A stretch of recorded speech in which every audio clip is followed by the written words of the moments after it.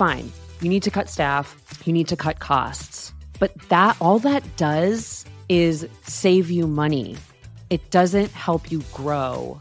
And that's why I think it's really important that we do still report and use data, but not to justify our actions, but to decide what our future actions should be. I'm Margaret Kelsey. And I'm Devin Bramhill. And this is Don't Say Content. And shout out to our producers at Share Your Genius. They're great at creating shows with strategic outcomes in mind. They've been with us since the podcast was just an idea, and they helped us bring it to life from strategy all the way to execution. And we absolutely love partnering with them. So if you, dear listeners, are thinking of launching a podcast, which you definitely should, by the way, we recommend having a conversation with our favorite people over at Share Your Genius. Now let's get into it. Okay, so I wanted to tell you something that I saw on the news the other day that made me scream. Oh no. Is this work related? Is this adjacent to marketing at all? It is directly about I'll marketing. allow it. In my brain. I made a direct association with marketing. So I was watching the local New York City news, and they were, as one does. And there was a story about the police department launching a campaign to get some of the illegal motorbikes off the road here, because an increasing number of people were using them as getaways after committing like a crime of some kind. And they're so efficient at like weaving through things faster than running. It's like working, I guess. So they're like, you're really selling the motorbike industry. I'm like, sold. It's a product marketer over here. I sell to criminals now on behalf of the motorbike companies. If you're wondering what Devin was doing over the summer, I was getting in with the criminals. It was my way of sticking it to the man, I guess. So I'm watching this story, and this police chief guy, some police leader guy who had spearheaded this initiative, was talking to the reporter. And she said, how will you know if this initiative is working? And he said, if we get through a night and there's no motorbike crimes or something, then we did our job. And I think you know where I'm going with this. I think I do. But please tell our dear listeners. I looked at that screen and I was like, a police officer who is responsible for the safety of a huge and dense city was allowed to report on an initiative by saying, with zero data, and just, we'll hear about it less, and so that'll be good. In no time in the history of me working, either as a marketer or a CEO, was I ever allowed to do anything where it was like, well, I think we'll just kind of know, right? We'll know if it's working or not. Yeah. Just like if someone comes to our website, then I did my job. Were you crying? Did you just wipe away a tear from your eye? I'm laughing so hard that like I'm crying. Oh, this is a shout out to watch the YouTube version of our podcast where you can see Devin crying. It's like my mascara's running down my face too, which makes it worse. I wouldn't have caught just a normal clear tear, but that that makeup tear was obvious. I felt like every marketer that I've ever known would see that and choke and die and probably take a shot, because we have such a hard time not just justifying the fact that we are here at a company working, but that anything we want to do is worth doing without several different metrics, a long explanation, a reminder. So, and likely right now, I feel like the more I hear that it has to be so tied to revenue, right? Yeah. And your metric is revenue produced. Your metric is pipeline. Your metric is SQLs, right? Whatever it might be. And that's really hard too. So that is why we are talking about reporting today. Reporting. And not like the journalist that reported on this story. Who also did a bad job because like she read from like a press release. There were no challenging questions like, oh, so neat. Good for you. I was like, okay. I'm never doing anything ever again. Your local news is not as hard hitting as you wanted it to. Let me ask you this, Devin. Do you think the fact that we have more data to report on is, and I'm going to specifically be binary, even though I know your answer will not be binary, is it better or worse now that we have access to so much data that we could possibly report on? Generally speaking, more data and more leads to more insights. And I like that because that helps me be more creative. In the wrong hands, it becomes like reductive and removes experimentation, creativity, and thus, I believe, hampers progress. I needed help setting up Google Analytics. You know what I mean? Like, I can't do it. And it's so easy to interpret data in multiple different ways. Like, there's this belief that just because you have data, you can create a supported hypothesis, but you can look at the exact same piece of data and interpret different things. So let me turn it back to you. Yeah. What do you think? I've always subscribed to this model of marketing that like builds on each other and different channels help support. And I know omni-channel and whatever, but I truly believe in this idea of having what we've traditionally thought of as brand or like saturation of channels as a goal in and of itself before we even get to the conversion part of marketing. And for me, what I see is people really trying to isolate this data and say, oh, well, we got this many leads from LinkedIn or we got this many leads from this channel, not recognizing the fact that Chris Walker talks about like the dark social or dark social, right? But to me, it's like, it's not just dark social. It's like all word of mouth and all brand programs. What you miss out when you try to really create this like granular data reporting to say which things happen from which channels, and even multi-touch attribution, I don't think solves for that either. And so I think that as we start to have access to more data on how individual things are performing, it's easy to forget that what you're trying to build is an entire system that surrounds your target audience with a message so that everything that they see and everything that they think of is you and you solving their problems for them. Yeah. And I think to your qualification earlier when you asked the question, it isn't binary. Yeah. There are some things, some marketing activities that are possible to measure closer to revenue, and some that aren't. Both can be successful, even though they're measured differently. So a company that I have been talking to recently, and I think this is a good reference to the idea of like data as almost like a red thread for creativity rather than as whatever else it could be. A company that I'm talking to did a podcast sponsorship, funny enough, with an influencer in the space of their core target audience, with the idea that this would be like a saturation play, like a brand play, right? We're going to make sure we're getting in front of that person's audience, that is our target ICP, our ideal customer persona, and we're going to make sure that they know about our product and our brand and the problem we solve. It just so happens that they actually got a lot of conversions off of that, right? But now I think that that's an interesting red thread of like, hey, we were doing it as like saturation of a channel and getting in front of an ICP in terms of like brand. We weren't even trying to convert yet, but it just so happens that a lot of people came in through that channel. That to me is a more interesting data point to say, okay, well, let's start exploring here. How do we create more opportunities like that? How do we capitalize on this opportunity? It's clear that like there's a signal of readiness here with this unique audience. What is that thing and why are they so ready to buy our product? You know? And so for me, that's an interesting data point to point us to be a smarter marketer and to deploy more dollars and lookalike programs like that. But it's not that, oh, hey, we got conversions from this thing, let's just like blindly go off and do more podcast sponsorships, right? It's like add a deeper level of curiosity here. Yeah. First of all, I love when you try something and you get more from what you thought. That is rare and very special. But it leads to an important point about how to use data and reporting and marketing. I think a company and a marketing team using data to run experiments or to reflect on things that you're trying to find a marketing mix that works for that company specifically is perhaps the more useful deployment. a lot of times, we're given a marketing metric, grow the newsletter subscribers, and the mid-funnel team is going to take that and like break them up into cohorts and nurture them.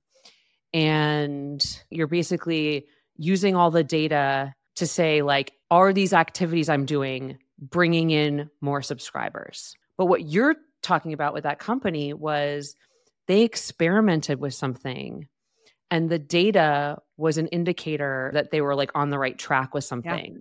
And that's what John Bonini was saying to me the other day. He's like, I'm not trying to get super granular with every single thing. I want signals. Yeah. So that I can go deeper into something or stop something else and focus.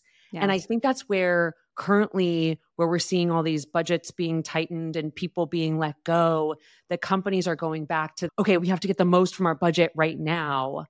They could still be doing that efficiently using data to identify signals and gradually become more efficient.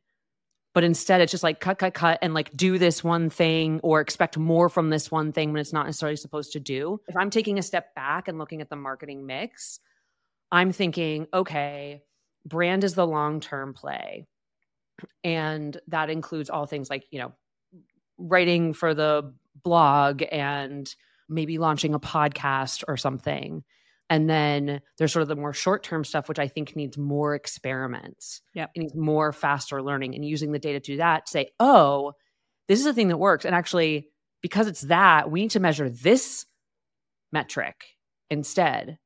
It actually came up with a client of mine today. I was talking to the CEO of a marketing agency, and he'd gotten a proposal from someone and was asking me about, what they should do. And they were looking for more leads. And so I was reading this thing from that lens and I was like, does this person even know what you're trying to do? Like they're trying to make you like redo your entire website. And I was like, don't do that. Yeah. You don't have enough data about your website. Like you don't even have Google Analytics installed until like a month and a half ago. Yeah. You have no idea how conversions are happening on your website. So don't redo it yet. Get the data points first. Yeah. And that to me is like a really important thing for leaders. I feel like they come to you and I, and they're like, what do we measure? What do we do? Who do we hire? That's a first flag for me where I'm like, if you brought someone in and they're proposing all this activity without a shred of data to and it's not going to bring you more leads. So what are we doing here?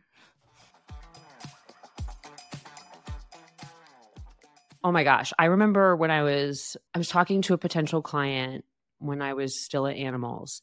And when I tell you this person showed me a spreadsheet of like every blog post, he had gotten it down to how much revenue each blog post drives. And I was like, I feel like I've thrown somebody under the bus a couple times on this podcast. So I'm not going to say who did this. But when I first started working with someone, they showed me a spreadsheet that was very similar. And I called it the rainbow spreadsheet from hell because it had every marketing program and channel down to exactly that, like down to like attributed revenue.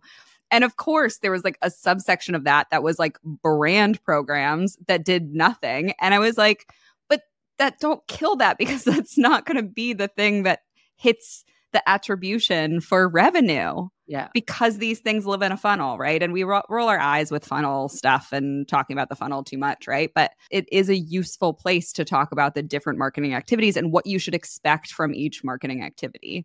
And so I think that's something that definitely has gotten lost over the last year or so with budget cuts, is just this idea of like everything needs to be revenue producing. And I'm like, well, you can do that for the short term, but it actually costs you more to only do that in the long term, right? Yeah. Like brand and saturation programs, the benefit of that is that it gradually or all at once decreases your conversion costs because so many people know about your product. Some people know about the product that you solve for, that then when you get the identification of readiness that somebody's ready to buy, you can convert them that much easier rather than having to do all that education work and all that signal finding without them knowing about you.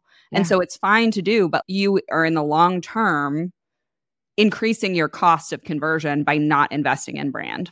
Yes. That was really Animals, right? Like we had like a form on the homepage. We asked people where they found out about us. And then we like wrote this amazing blog. And it's not to say that we weren't analyzing more data behind the scenes and that, there weren't times where I went down rabbit holes trying to understand, which I think is useful. Like you do want to know that stuff, or at least I did, because I think the more information I have, the more creative I am.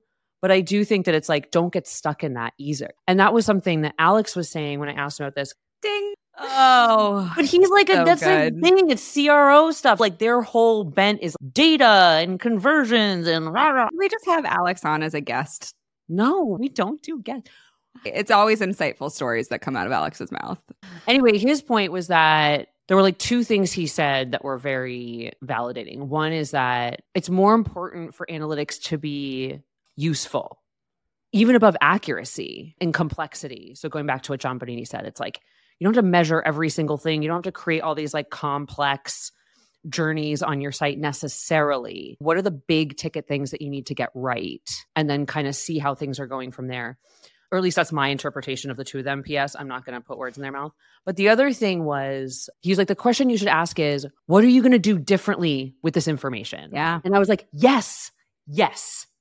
It's like, why? And what I would add to that is, how long have you been measuring this for? How many reps have you given whatever it is that you're measuring before you're evaluating it? Yeah. You could make a change to something on the top of the fold of your website, where the button is or what the call to action is. I don't know. If you wait a month and see how much traffic did you have during that month, did you make any other changes, et cetera, like you're never going to get it exactly right. But it's like, make sure you're having enough of those reps in to be able to accurately judge and have it be the type of thing where it's like, yeah, stuff like that, maybe you can measure a little bit faster, but other things might need more time to breathe. Like some people who do influencer campaigns don't see that kind of immediate and visible impact. Yeah. In which case, do you measure after a month? Do you measure after 2 months, et cetera? And that's where the lack of patience comes in, right? It's like, I talked about this with Lindsay at Casted earlier this week. It's like the quick flip that happened this year around from growth at all costs to profitability. She's like, it takes time to make that switch in terms of— It's a complete different strategy. It's a complete different strategy. Yeah. And strategy changes take a long time. I think that's a good flip side to your point of what would you do if you had access to this data is very similar to like the what gets measured gets managed, but it's just on the opposite side of it, right? Is this worth measuring? Because is this worth managing? Yeah. Like if I'm a marketer or someone running a company who maybe doesn't have a marketer or like, someone involved in that decision-making around what to do and what to measure, I think like my first step is let us all get alignment on what our business goal is, how we plan on achieving that business goal. Do we need to be booking calls? Do we need to be getting people into some kind of freemium product, et cetera? And then looking at the marketing mix and saying, what in the past 6 months has just consistently worked to some varying degree? Maybe it contributes 5%, 10%, whatever. Yeah. And are there ways that we can dial this up? Are there ways that we can optimize this more? Whatever. What are the things we're doing because it's a legacy marketing activity that isn't actually working anymore? Kill it with fire.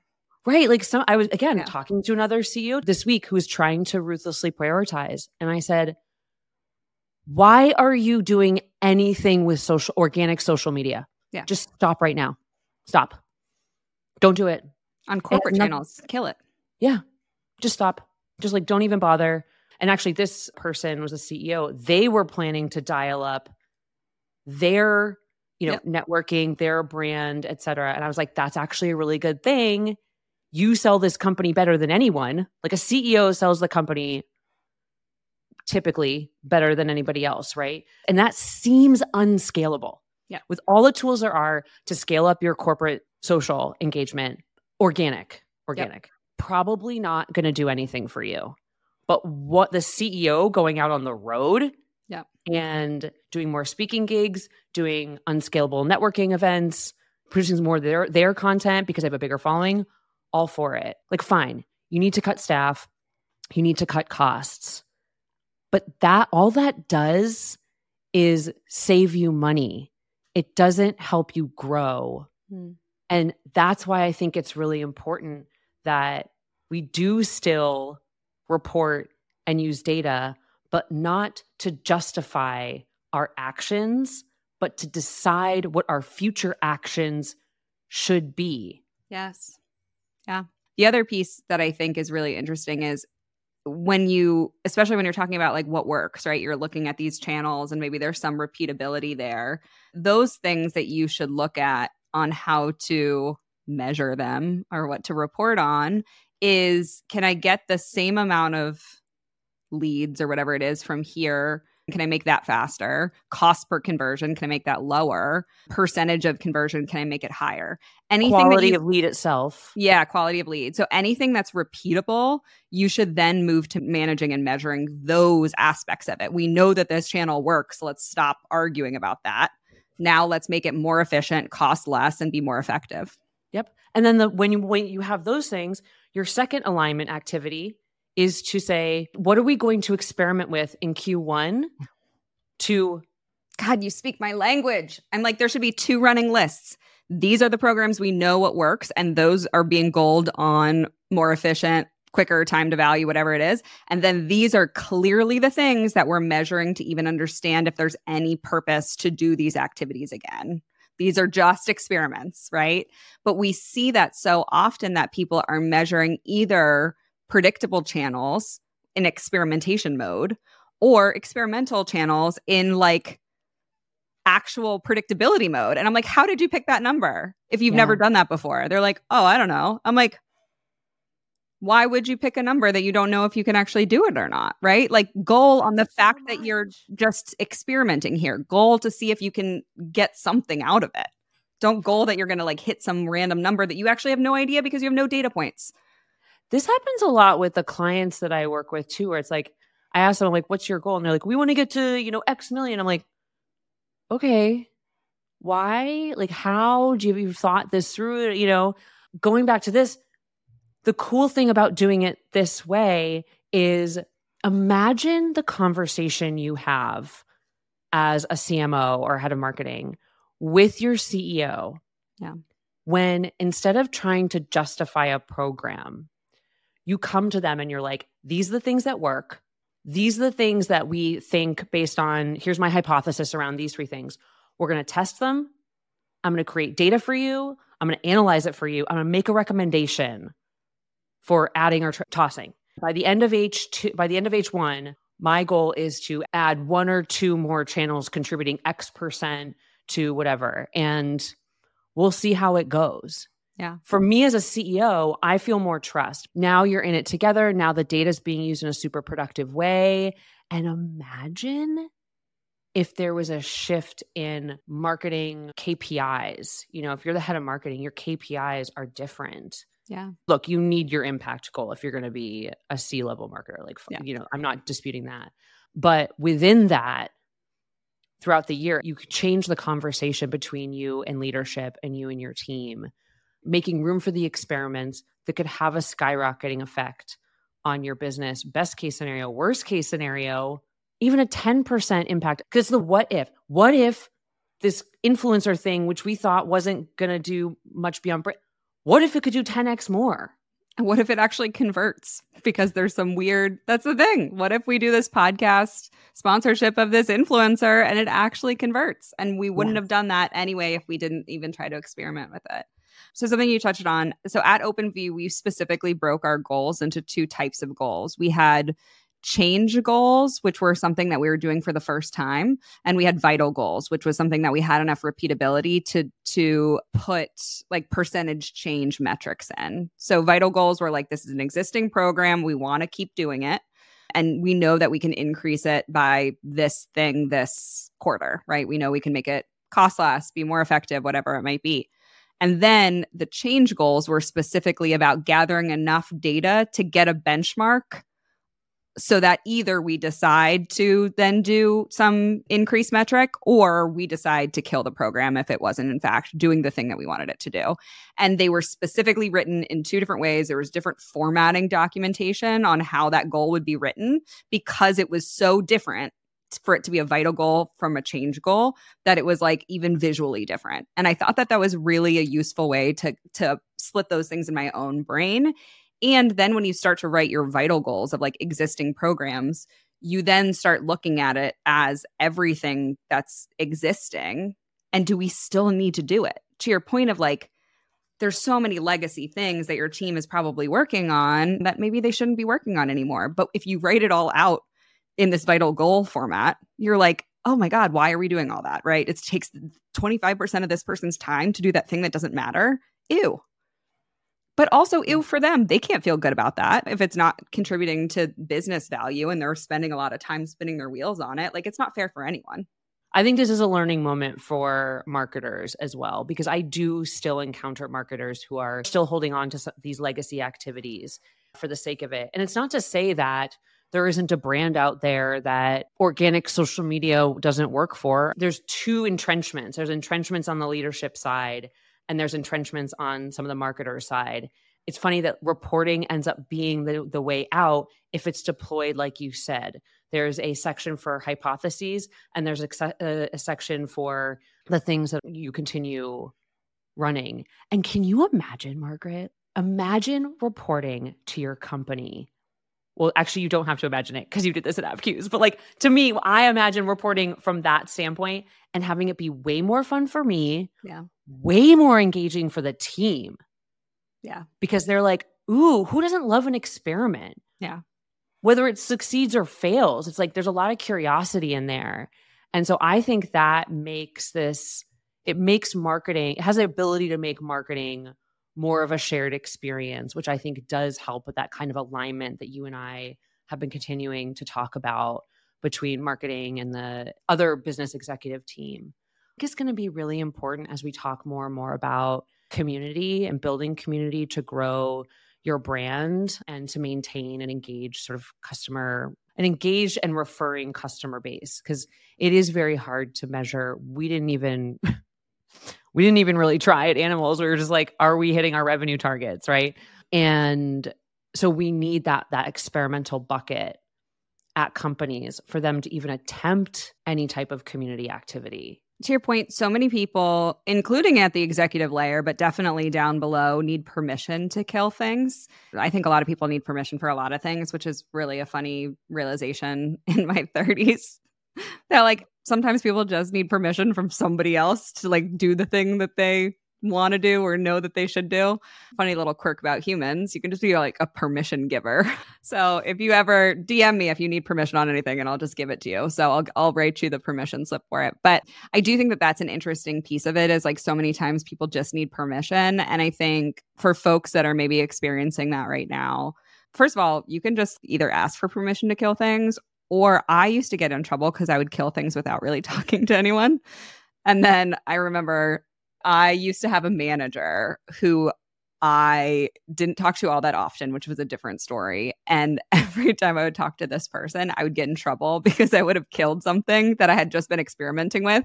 And if I didn't see value in continuing to do it, I just wouldn't do it anymore.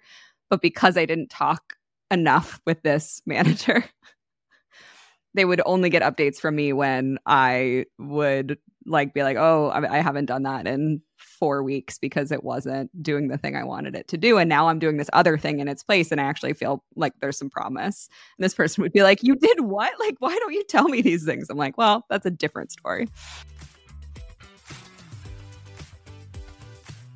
So you and I had a conversation about this reporting episode, and we agreed that because it is a complex problem in that different types of people have different opinions on this.